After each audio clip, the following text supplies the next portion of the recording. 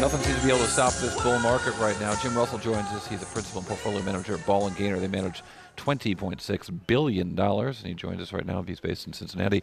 I guess, Jim, one of the things I'm sort of interested in is, the duration of this bull market. It was a conversation we had on Bloomberg Markets yesterday also, but the duration of this bull market is making some people nervous.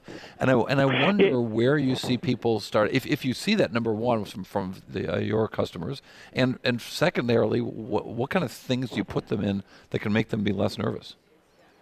Cory, those are great questions. We do have those conversations every day. We manage money for both institutional and private clients, and I got to tell you, in meetings of each type of client, we hear that type of concern articulated. The bull market is long, but there's an old saying out there, and I think you've heard it a time or two, and that is bull markets do not die of old age.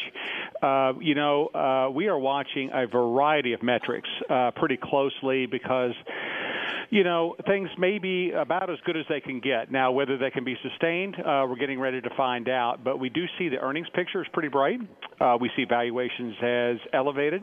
We see inflation low. We see interest rates low. We see the consumer in very good shape. And perhaps we even get a tax package. But all of those things are very visible and have probably been priced into the market. So as dividend growth investors, we feel that low volatility dividend-paying equities may be one way to go to dampen the volatility and almost assure some degree of return through the dividend. Dividend growth? What's that like? That's like an oxymoron. That's like military intelligence. That's like, dividend growth? What is that?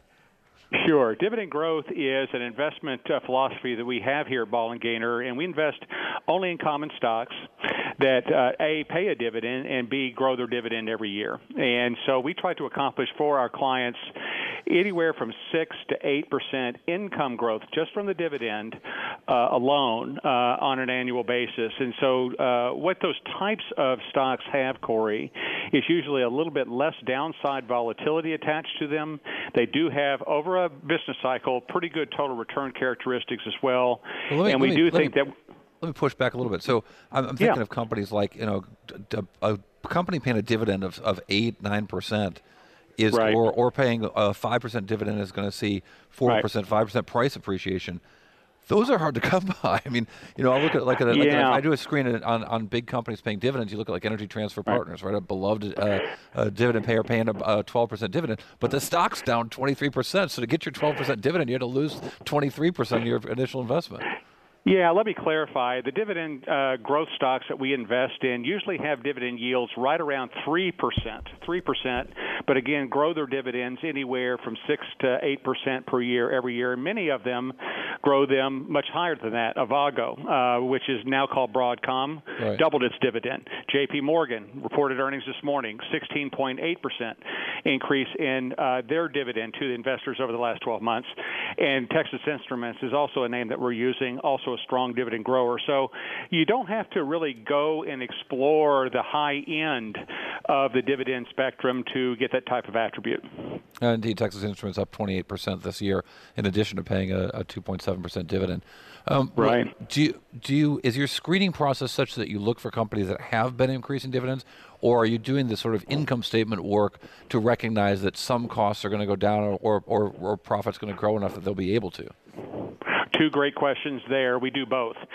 We do think that the management philosophy at the company has to have the dividend as a priority for excess cash flow. We do a lot of income statement, but more specifically cash flow analysis to make sure that the dividend can be paid by internally generated cash. We're not interested in companies that have to go out and borrow or issue equity to meet the dividend obligation.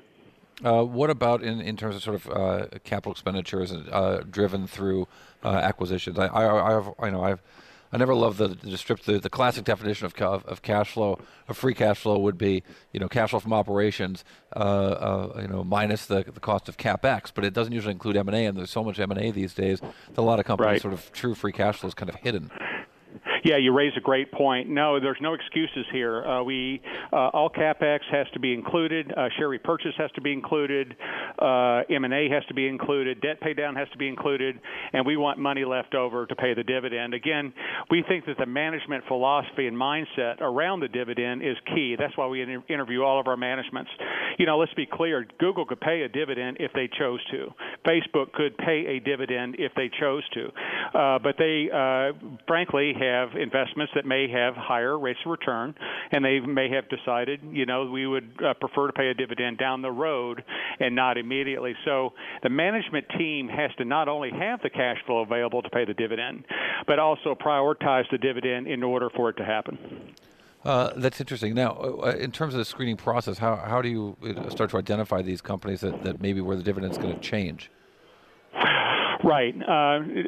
Certainly a history of dividend growth is useful. We would also tell you we look for extremely high levels of cash generation by operations. Again, not via financing, not via selling divisions, but organically driven cash flow that are able to meet the obligations of the operating company via the cash flow, and again have money left over. So, frankly, it's a process. It's a little bit of a mosaic. There's no computer screen that will give you that type of run, although anybody can screen for what were the fastest growth dividend growers in the S&P 500 or some other index pretty easily. It's the sustainability of that record. We have had, of course, many companies maybe wander off the reservation.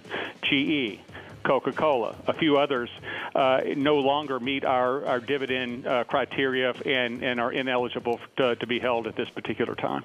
Really interesting stuff. Jim Russell, I really appreciate your time. An interesting conversation. Jim Russell, Portfolio Manager at Ball and Gaynor. You are listening to Bloomberg Markets and Cory Johnson live at the Commonwealth Financial Network Conference in San Diego, of course.